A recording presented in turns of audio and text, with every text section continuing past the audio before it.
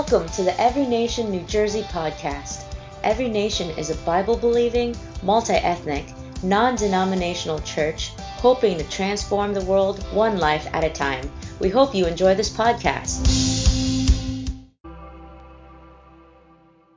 Hey everyone, PA here, Pastor Adam Bird, and thanks so much to tuning into our Every Nation channel. I got news for you, man. God has got a word for you today. And so if you've been tracking with us, we're in week 2 of a 26-week series we've just called the ABCs of Faith, a biblical worldview. And last week we began with A, the atonement, and this week we're going to tackle the letter B, and B stands for, you guessed it, Bible. Bible. Hey, but before we get into the talk, let me just kind of frame everything out with some words from a gentleman by the name of Philip Morrow. You may not have heard of Philip Morrow. He's actually lived in the early 1900s, but fascinating life. Philip Morrow was the Forrest Gump of his day and time. If you don't know who Forrest Gump is, shame on you. If you've seen the movie, you know that it's kind of funny. All these historic moments in our nation's history, seems like just Forrest Gump would show up. Whether it's the March on Washington with Dr. King, or if it's the Vietnam War, or if it's receiving the Congressional Medal of Honor. There's all these historic moments where just Forrest seems to show up, and that's Philip Morrow. So for example, he was aboard the USS Carpathia when that ship was in the region when the Titanic went down. And so the USS Carpathia with Philip Morrow on it, they actually picked up the survivors of the Titanic. And unfortunately, Leo DiCaprio did not make it, okay? And how many know there was room for him on the door that Rose was floating on?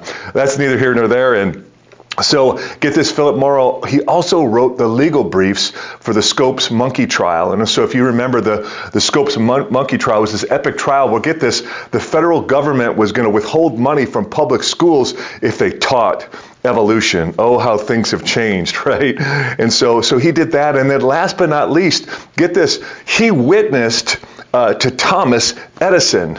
I mean, this dude, he held over 1,000 patents, invented the light bulb, and yet Philip Morrow's like, no, man, hey, that light bulb thing is awesome, and you need Jesus. And so that's Philip Morrow. And so he actually wrote several pieces, but there's one I want to focus on, is a quote from a chapter of a book just called Living in the Word.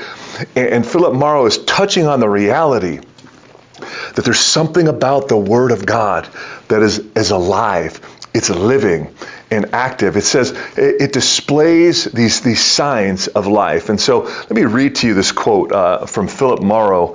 He says this, he says about the Word, it has a perennial freshness. It is non-obsolete and always contemporary. It is indestructible. It is a discerner, a critic of hearts and minds. It is remarkably translatable. It lodges in hearts and grows. It transforms other life. And I want to spend much of our time this morning just unpacking these words of Philip Morrow. And I think you can't deny, man, that there's something, the Word of God, the Bible, it's living and it's alive. And so I love he begins by saying this, that the Bible, it has a perennial freshness to it. Like it's always fresh, it's always new. And so it's funny. So by the way, like for a pro hockey player to read their Bible would be like finding a unicorn or an Oompa Loompa. Okay, it's like you just don't see that. And so when I would read my Bible in front of my teammates when I was playing in the National Hockey League, it was kind of shocking to them. But I would always have that Bible open. And funny, one of my teammates walked by me after I played with him for almost a year, and he's like, Ads, haven't you finished that book yet? I'm like, bro, it doesn't work like that. Man, you can spend your whole life in this book, reading it over and over, and you continue to get new things. And how many of you that are familiar with reading your Bible, that there's those moments where you've read this verse a million times, but boom, it's like this time it jumps off the page to you. So I'll share with you really my calling into ministry. I was about 19 years old. I was playing for the Hartford Whalers minor league affiliate in Binghamton, New York. If you have not been to Binghamton, New York, good for you, all right? Anyways, I'm staying in this apartment with three other boys, guys on my team. And listen, how many know that there's a smell to boy? And our apartment was just nasty, stinky. But I remember my roommates would always go out and, party all night. And so I was always up early, and man, it was kind of the only quiet time I could get. And I can recall one particular morning I get up and I open up this Bible. And I open it up. I remember it like it was yesterday, the sliding glass door as the sun is coming up, and I'm opening up the Word, and I turn and I was reading 1 Timothy chapter 4, verses 12 to 16, and it says this: "Let no one despise you for your youth, but set the believers an example in speech, in conduct, in love, in faith, in purity. Until I come, devote yourself to the public reading of Scripture, to exhortation, to teaching. Do not neglect the gift you have, which has been given you by prophecy when the council of elders laid their hands on you. Practice these things. Immerse yourself in them so that all may see your progress. Keep a close watch on yourself and on the teaching. Persist in this, for by so doing, you will save both yourself and your hearers." And it was reading that word where it was like the audible voice of God was speaking to me. And I knew that God was calling me into ministry. And I didn't know what that was going to look like. I definitely didn't think I was ever going to be a pastor or a preacher, but here we are, right? Or sometimes, man, it's not always like this romantic thing where God calls you into ministry. And sometimes, man, the word, it can be like a club, right? And so let me read for you 2 Timothy 3:16. It says this: "All Scripture is breathed out by God and profitable," get this, "for teaching, for reproof, for correction, and for training in righteousness." And so I don't know if you caught that, man, but the Word of God sometimes, man, it can give you a spanking. So for my parents out there, I don't know what weapon of choice you chose. I was always taught you never strike your kid with your hand, and so you need some kind of something, be it, man, the wooden spoon or the belt. We would use this little glue stick that would sting their little booties, and so and by the way, if you're like, hey, we don't spank our kids, and I would just submit to you, that's why my kids are better than yours. So anyways, but here's the story, man. The Word of God sometimes, man, God can use it to correct, to spank you, if you will. And so this is back several years ago, and do you know that there was a loophole in the IRS tax code, and here's what it was: is that you could refile your taxes. You can go back 5 years, and if you can reinvest some of your earnings into precious metals, and if you do that, you can do it tax free. And so get this. There was a quote-unquote gold mining company that here was the deal. They said, hey, if they were dealing with professional athletes, so NFL players, NHL guys, and so I heard about this, and so here was the deal. Then the gold mining company, they would circle back around and give you half of the money that you invested with them. And so I was like, this is amazing, because I stood to earn about $2.4 million on this. So I'm like, hallelujah, and I do this thing, and so I refiled my taxes. It cost me about $5,000 to do that. Refile, and then but before I could send the money to the gold mining, every time I opened up my Bible, man, it was like a club where God was just giving it to me. He's like, the love of money is the root of all kinds of evil. And I would open up my Bible to another passage, be content with what you have. I'd open up another one, you cannot serve God and mammon. And it was just like this club. No matter what I was reading, man, the Holy Spirit was using this book to correct me, right? And so I can remember it as clear as day. It was just like a pouty baby. I'm like, fine, I won't do it, and invest the money in the gold mining thing. And so I wound up so I was just out $5,000 for the refiling process. And so at the end of the day, get this, several months after that, I get a call from, ready? the FBI, which I got to admit was kind of cool. I was like, wow, this is the FBI, kind of neat. And so it turns out, man, this gold mining thing, it was a scam. And so lots of people in this gold mining thing, they were going to go to federal prison. And so how many know I would have had a prison ministry from the inside? So hallelujah, praise Jesus. And so, but there's a perennial freshness to the Word of God. It's always right, and it's always right on time. And so, how about this? Morrow says this, it's also non-obsolete and always contemporary. Non-obsolete and always contemporary. Isaiah chapter 40, verse 8, the prophet Isaiah says this, the grass withers, the flower fades, but the word of our God will stand forever. Right? It's non-obsolete and always contemporary. In other words, there's no expiration date on the Word of God. It's always fresh. It never gets stale, obsolete, or outdated. It just doesn't. So I've shared this story before, but my wife and I were traveling somewhere on some airlines, and so it was funny. There was the crew was made up of a younger stewardess. She was kind of the captain of the team, and then there was this older lady. Now hear me. She was old. You're like, man, I can't believe she's still a stewardess, right? But the sweetest lady, she was like everybody's grandma, and she's attending to the little kids and just paying attention and loving on people, which was sweet, but it was also holding up the rest of the team.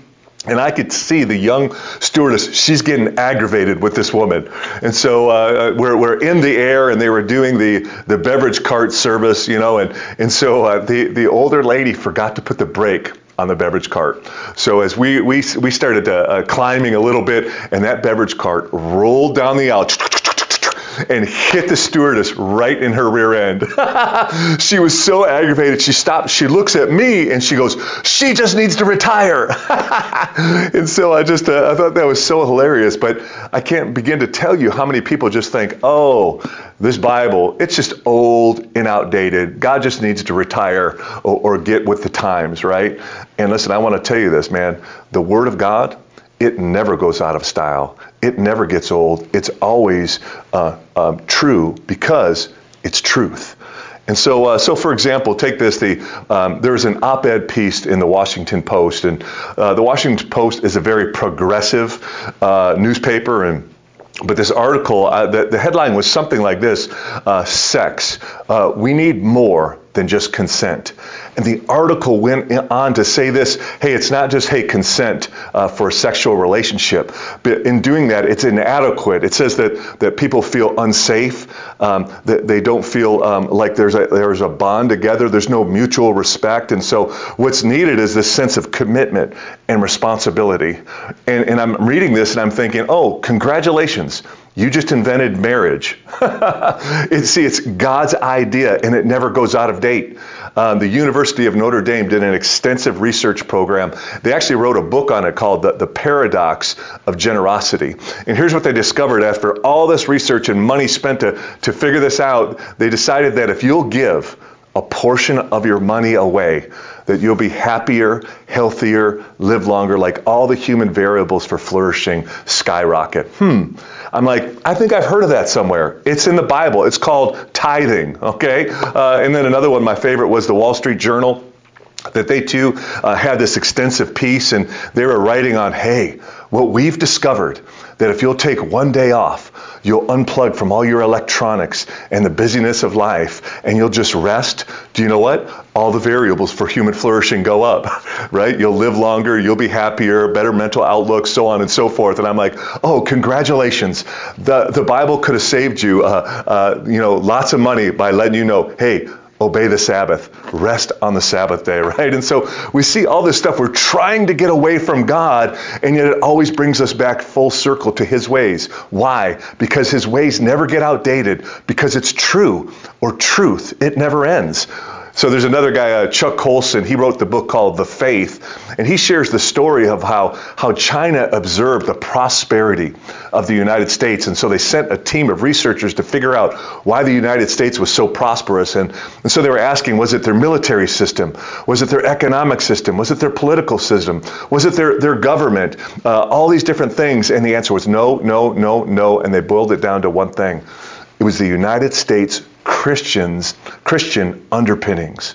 You see, what happens is the Christian underpinnings, it undergirded and uplifted our military system, our education system, our government system, our political system, all of it. And now, do you notice today, now that we're trying to get away from God in our Christian roots and underpinnings and what's happening, all of these institutions now are beginning to crumble, right? Because God's word is never obsolete and it's always contemporary. Number 3 is this, the word of God, it is indestructible. It's indestructible. Matthew chapter 24 in verse 35, it says this, heaven and earth will pass away, but my words will never pass away. My words will not pass away. And so I've heard it said this way, man, that the Bible, man, it's like a nail. The harder you hit it, man, the deeper it goes. And so there was a French philosopher by the name of Voltaire, and Voltaire was an enlightened thinker and not a Jesus guy. In fact, he said this about Jesus. He said that Jesus was the cursed wretch. And he had this bold, audacious statement that he made in 1776. I'll read it to you. It says this, Voltaire says, 100 years from my day, there will not be a Bible in the earth, except one that is looked upon by an antiquarian curiosity seeker. And get this, 100 years later, Voltaire was dead, and his own house and press were being used to print and store Bibles by the Geneva Bible Society. Swing and a miss, Voltaire. Man, you're long dead and gone. And get this, do you know that they estimate that there's some 5 to 7 billion, with a B, Bibles in print in the earth today? That's not including now all of our digital modes of Bible. And so, Voltaire, swing and a miss, buddy.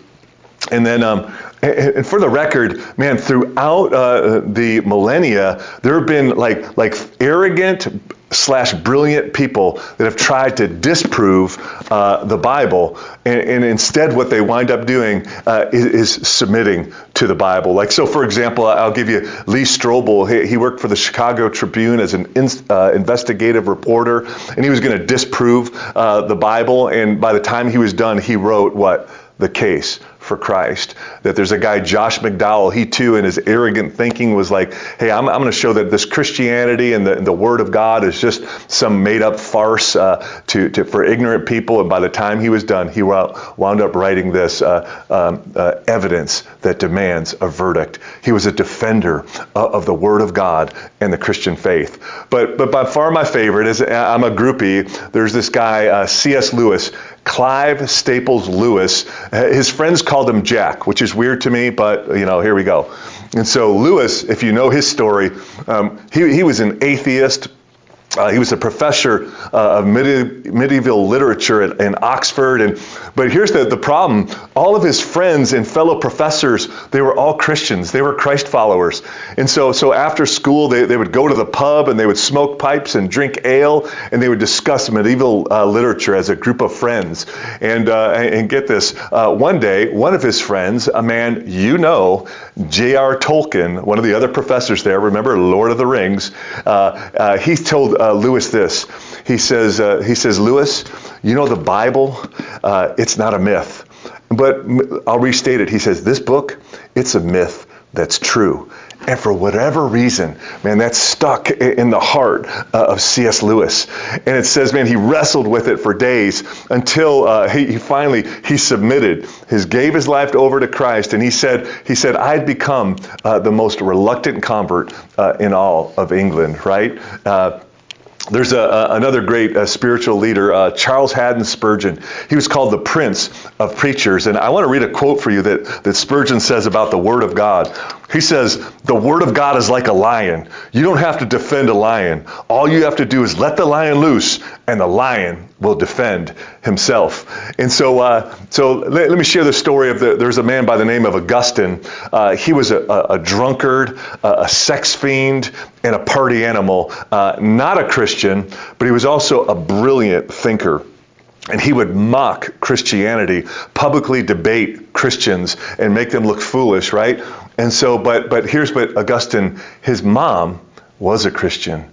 And she was on her face, Monica, praying for her son's salvation. And then one day, walking through a park, he heard a child singing what seemed to be a nursery rhyme, take up and read, take up and read. And in the same way, man, it got stuck in his head. And he's like, take up and read, take up and read. And he felt compelled, maybe I should take up and read the Bible. And he did what many of us do. He did like Bible roulette, and he just stuck his finger onto a page. And here's what it stuck on. Romans chapter 13, verses 13 and 14. It reads like this: let us walk properly as in the daytime, not in orgies and in drunkenness, not in sexual immorality and sensuality, not in quarreling and jealousy, but put on the Lord Jesus Christ and make no provision for the flesh to gratify its desire. And with those words, man, this living word, it was like, man, the lion was released and the lion got him. And Augustine would become a Christian. And not only that, one of the greatest thinkers and church fathers our faith has ever known. And so here's number 4 is this. Philip Morrow says that the Word of God is a discerner, a critic of hearts and minds. And so in Hebrews chapter 4, verse 12, I'll read it for you. It says this. It says, for the Word of God is living and active, sharper than any two-edged sword, piercing to the division of soul and of spirit, of joints and of marrow, and discerning the thoughts and intentions of the heart. And so if I could just paraphrase the author of Hebrews, what he's saying is, man, the Word of God is like a sword, and it cuts through all the crap. Sorry to be so blunt to you. And the Word of God is going to tell us the truth about who God is and who you are. And so let's look at this, man. The Bible's going to tell us who God is. And so some of you wrongly think that God is some angry old man in the sky with a beard, right? I thought that about God at one point until I got into the book and started reading about God. Man, God, He's better than you can ever imagine. Like as I read the book, do you know that the first 2 commands that God gives His creation, Adam and Eve, what was He going to say, this harsh God? Here's what He says. His first command is this: be fruitful and multiply, fill the earth, right? The second command that we get is this: eat, enjoy my creation. And the third one is just don't eat from this tree, right? And so we see the goodness of God. And then as you begin to read the book, man, you find out that our God is a God who blesses His people. Like He's a blessing God. In fact, the book, it begins with blessing. God says, it says in Genesis 1:28, God says, God blessed them and said, be fruitful and multiply. And then it's also at the end of the book, Jesus references it in Matthew 25, that at the end of time, on the great day of judgment, man, those to His right, He's going to say, come, you who are blessed of my Father. See, God is a blessing God. And some of you need to know that today. And the Word tells us about that. But the Word also tells us there's some of you that wrongly out there think that God is just a love fairy, right? Just love, whatever you want. Yes. And how many know it doesn't work that way? Like, God doesn't just want you to be happy. He wants you to be holy because He is holy. 1 Peter 1:15-16, it says this: but as He who called you is holy, you also be holy in all your conduct, since it is written, you shall be holy, for I am holy. See, God loves you, and absolutely He wants you to be happy, but not at the expense of your holiness. He wants you to be holy, man, and if He gets you there, I promise you, man, the rest of your life, man, you will be a happy, joy-filled person. The Bible's going to also say other things about God, that He's omnipotent. That means He's all-powerful, like He's bigger and stronger than your mind could ever fathom. And so I don't care whatever your circumstances is right now or whatever you're going through, God's bigger and God's stronger. We also read that He's omnipresent. He's everywhere at once. And so please, I want you to know this, man. God is near to His people. And that can be a good thing or a terrifying thing, depending on what we're presently doing, right? And so the Word, it tells us about who God is, but it also tells us who you are and who I am. It tells us who we are. And I would say this, the Word of God, it's like a mirror, right? And so I remember one time I was taking the camp bus service from New Jersey into Midtown Manhattan to the Port Authority bus terminal. And so it was one of these early morning buses, like 6 a.m. Everyone's still kind of a zombie type of thing. And I got my seat, and the bus was quickly filling up as we went to each stop. And finally there was one lady that she had to run to make it to the bus. And there was one lone seat open, my seat, and next to her. And so she ran in and she filled in the empty seat next to me. And so she immediately, after she got on the bus, you could tell like her hair was still kind of wet. She was a little disheveled, but she was undeterred because she took out what looked like this tackle box and she hung it on the chair in front of her, and man, all these cosmetics and paraphernalia, they unraveled, and this girl went to work, man.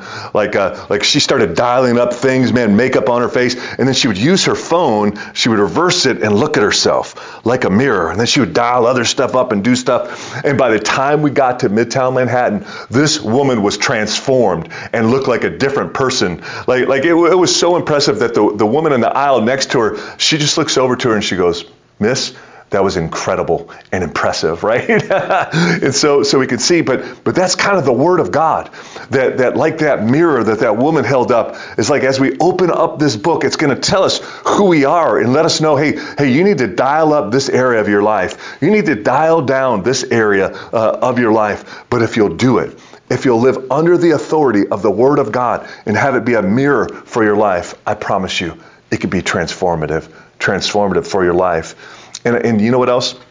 The Word tells us who we are. It gives us our identity. And listen, if you don't know your identity, I promise you that the devil is having a field day with you.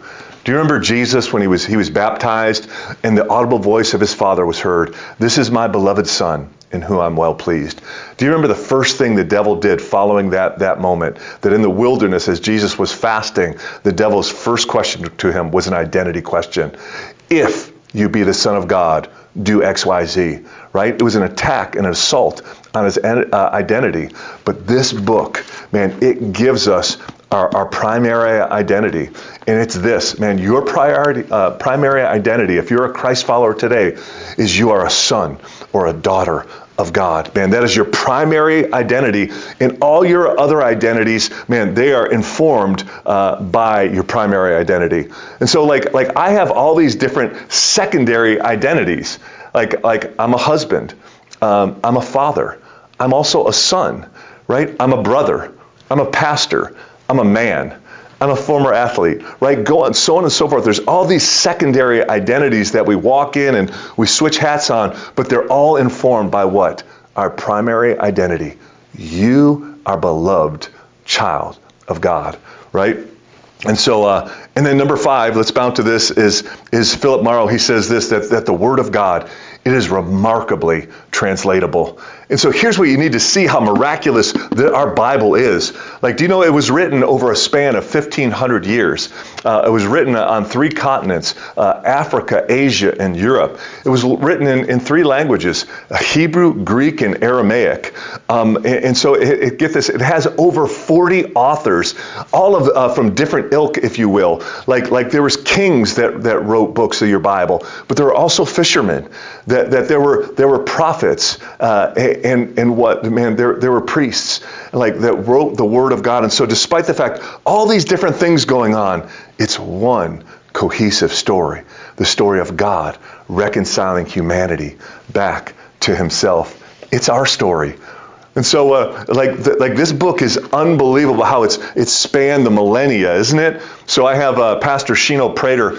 He co-chaplains the New York Jets alongside of me, and when we ever go out, I'll introduce us, and I'll be like, "Hey, I'm Adam, and this is my partner Shino." And he immediately looks at me in despair. He's like, "Hey, man, don't say I'm your partner," right? And so why? Because that means something different today than it used to mean, right? Even there's certain words like bad used to mean not good, but then it switched to bad meaning good. Now it might have switched back again and mean bad again. I don't know. I'm kind of an old guy, right? But we can see, man, over time, man, words can change and mean different things. And even geographically, man, you know that things can get lost in the translation. Like, do you know if you go to Greece and you do this to somebody, that's not thumbs up to them. To them, you're giving them the bird, okay? I know that you can go to London, and I remember one pastor, he was sharing how he was wearing a fanny pack, and the congregation, man, they gasped, oh, don't use that word. What word? Fanny or pack? And they're like, it's fanny, and don't say it ever again, right? It means something not good to if you're over in England. And so, see, all these different things, but so many times there could be things that would get lost in the translation. And yet how amazing it is that through the millennia, no matter where you go on the planet, this story resonates in the heart of humanity. It's this idea of sacrifice, of forgiveness, of redemption and reconciliation. Man, the soul longs for it. And this word, man, it has just been wonderfully translatable no matter where you go throughout time, space, or geography. And then I love that he finishes with this, number 6, it lodges in hearts and grows. It transforms other life. And so I mentioned this man Augustine, and that he was a sex addict, literally. He became a Christian, yet was still in the bondage of lust so much. He actually prayed to God, God, make me chaste, just not yet, right? And so he was just so in bondage and loved lust so much. But the Word of God began to lodge in his heart, along with the moving of the Holy Spirit. And slowly but surely, it began to transform him until that his one primary love was his love of Jesus Christ, and everything else was a distant second. And Augustine, he actually shares the story of one of his former hookup girls in Italy. He met her, and she tapped him on the shoulder and whispered in his ear, Augustine, it is I. And he turned around to see her, and he said these words, yes, but it is no longer I. He had been a changed man. The chains of lust had fallen off him, and he was able to say yes to God and no to his lusts. And so, man, the Word of God, it lodges in your heart and transforms us. And so, I'm going to begin to close here. That's different than closing, but I need to have a little asterisk or a disclaimer. And so, many of you know, if you've been a part of our Every Nation Church, that the Trinity of Guy movies is 300, Gladiator, and Braveheart. And so there's this scene in Braveheart when young William Wallace, as a little boy, his uncle comes to take him and raise him as his own. And young Wallace, he sees his uncle's sword. And you can imagine, as a boy, you see his eyes just light up. He's like, oh, this thing's amazing. And his uncle immediately takes it from him. And he says this. He says, first, you need to learn how to use this. Then I'll teach you how to use this. The sword, right? And I guess that's my appeal today is, man, do you know that Paul, he calls the Word of God the sword of the Spirit.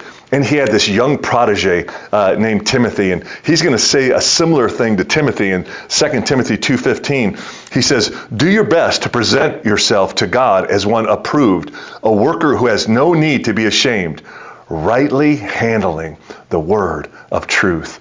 Right? And so what Paul is saying, there's a right and a wrong way to handle the word of truth or your Bible. So theologians call it hermeneutics, not Herman Munster or anything like that. Sorry, dad joke, but hermeneutics, it just simply means rules for interpreting the Bible. And so I read one quote, and I thought this was so helpful, is we don't simply read the Bible literally, but we read it rightly.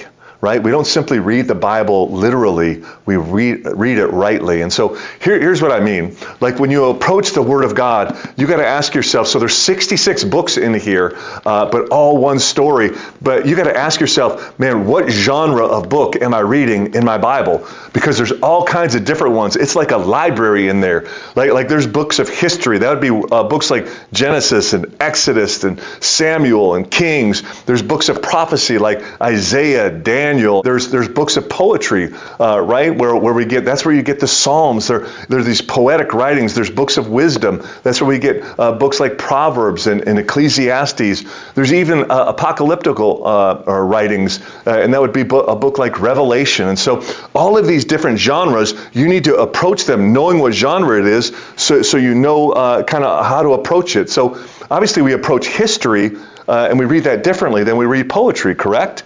We would read a wisdom literature a little bit differently than we would, say, the Song of Psalms, right? And so we need to understand, what genre am I reading? And then the other one is this: the biblical authors, they may also use like different literary tools. So, for example, like they'll use metaphor, they'll use hyperbole.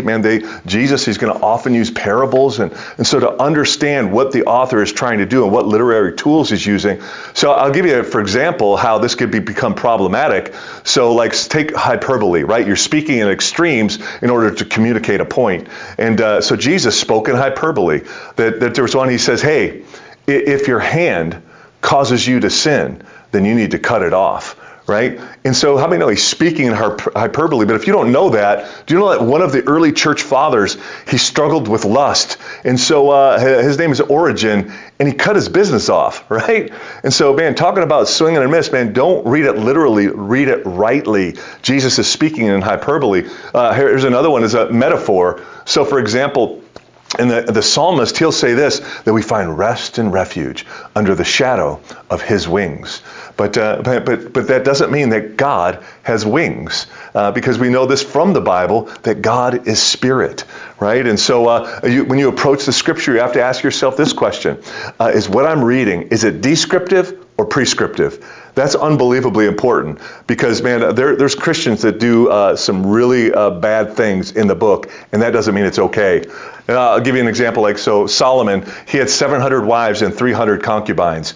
Don't do that, okay? It's not prescriptive, it's descriptive. And then last but not least, I'll say this: context matters. I'm going to say it again for emphasis. Context matters. So, I actually had someone in my church in Manhattan that, man, she was the executive producer for this show. You might have heard of it, Say Yes to the Dress, right? Say Yes to the Dress. And she was the executive producer, and she told me this. She says, Pastor, do you know that we just get all this footage of people and the mothers and the mother-in-laws and the bride, and then she goes, and then I can make that footage say whatever I want. He says, I can make the mother-in-law look like Mother Teresa, or I can make her look like a fork-tongued serpent, right? And so that's what she has the power to do. And I got news for you. I can make this Bible say crazy things by just pulling verses out of their context. I can make this Bible say stuff that is just not true. And so you have to be aware of what is the context of the text that I'm reading in the scriptures. So take, for example, Habakkuk chapter 1, verse 5. This always frustrates me. Like, I'll see like Christians quote this verse, or they'll put it on a coffee mug or a t-shirt and say, man, isn't this awesome? It's Habakkuk 1:5, when God says to the prophet Habakkuk, look among the nations and see, wonder and be astounded, for I am doing a work in your days that you would not believe it if told. And so like Christians are putting this on their shirts. Hey, dum-dum, do you know what God's talking about? This great things that you would never believe it, even if it was told to you? That God's going to send the Babylonians in to absolutely destroy Judah. That's the great thing. And it's not a great thing, all right? So context, it matters. And I'm going to close, and this is an official close right now, with really what my heart is over you and the B, Bible, is this. Man, I want you to stormproof your life. And so I think we have an image coming up, but in October 17th, 2018, Hurricane Michael, a Category 5 hurricane, made landfall in the Florida Panhandle. And get this, it devastated the Florida Panhandle. Like, there was $8.1 billion worth of damage. And I think you can see in this image, like, all these homes were leveled, but this one home, it stood unscathed, right? And that home, it was actually constructed by Dr. LeBron Lackey, and he built this home. He called it the Sand Palace. But after looking at this, you should have called this home the Rock, right? Because it was just never going to move, despite what storm came. And he said he built this home with one question in mind: what would survive the quote unquote big one? And so he did everything over and above code. I think the code was for 120 mile per hour winds. He built it for 240 mile per hour winds. The code called for wood studs. He says, we're going to use concrete and rebar in it. And so this home, it was built on a rock. And when the storm came, it survived. And do you know that Jesus, at the end of his Sermon on the Mount, he's going to culminate this epic sermon with this one big idea, and I want to leave it with you today. Jesus says in Matthew 7:24, he says, everyone then who hears these words of mine and does them will be like a wise man who built his house on the rock. And the rain fell, and the floods came, and the winds blew and beat on that house, but it did not fall because it had been founded on the rock. And so, man, I love that, man, Dr. LeBron, what did he do? Man, he built it, over code. And yet I see so many Christians, man, build their life and they ask stupid questions like, man, how little can I give and still have God bless me? How little do I need to go to church in order to not lose heaven, right? Or how close can I get to sinning without actually having God get mad at me, right? We're asking the wrong question, but we need to ask, man, how can I survive the big one? And Jesus tells us by building our life on the rock, by hearing and doing. And we're going to be a people that hear and do, and we live by this book. The storms may come, but we are not going to be shaken. Let's pray. Father, we just thank you for the privilege, man, this time in your word. And God, Lord, I know you've heard my prayer already, that I pray that people would have eyes to see. Lord, that the spirit of wisdom and revelation and the knowledge of you, Lord, would be present in all of those that hear my voice this morning. Lord, and as men and women by faith, they go to your word. God, I pray that you'd open the eyes of their understanding. And Lord, may we build our life on this book in Jesus' name. And all God's people said, come on, amen, amen. Listen, the sermon's finished, but we're not quite done. I want to remind you that you can be faithful in your tithing and your giving. I just want to say thank you for those of you that are partnering with us in the tithe and in the offering. And there's three ways that you can give. You can go to our website, encnj.org, and just hit the giving icon. Or you can give via text. If you just text the letters ENCNJ to the number 77977. It's a very convenient way to give. It's the way my family and I give. Or you can go old school and mail in your tithe or money order right here to our church offices at 101 Gibraltar Drive, right here in Morris Plains, New Jersey. And may God richly bless you as you're faithful to honor him in your finances. The promise is God is going to honor you. Every Nation, Jesus thinks you're amazing, and I think you're pretty good too. Have a great week. Thanks for listening to the Every Nation New Jersey podcast. For more information on our church, or if you'd like to give a financial gift, just go to our website, emcnj.org.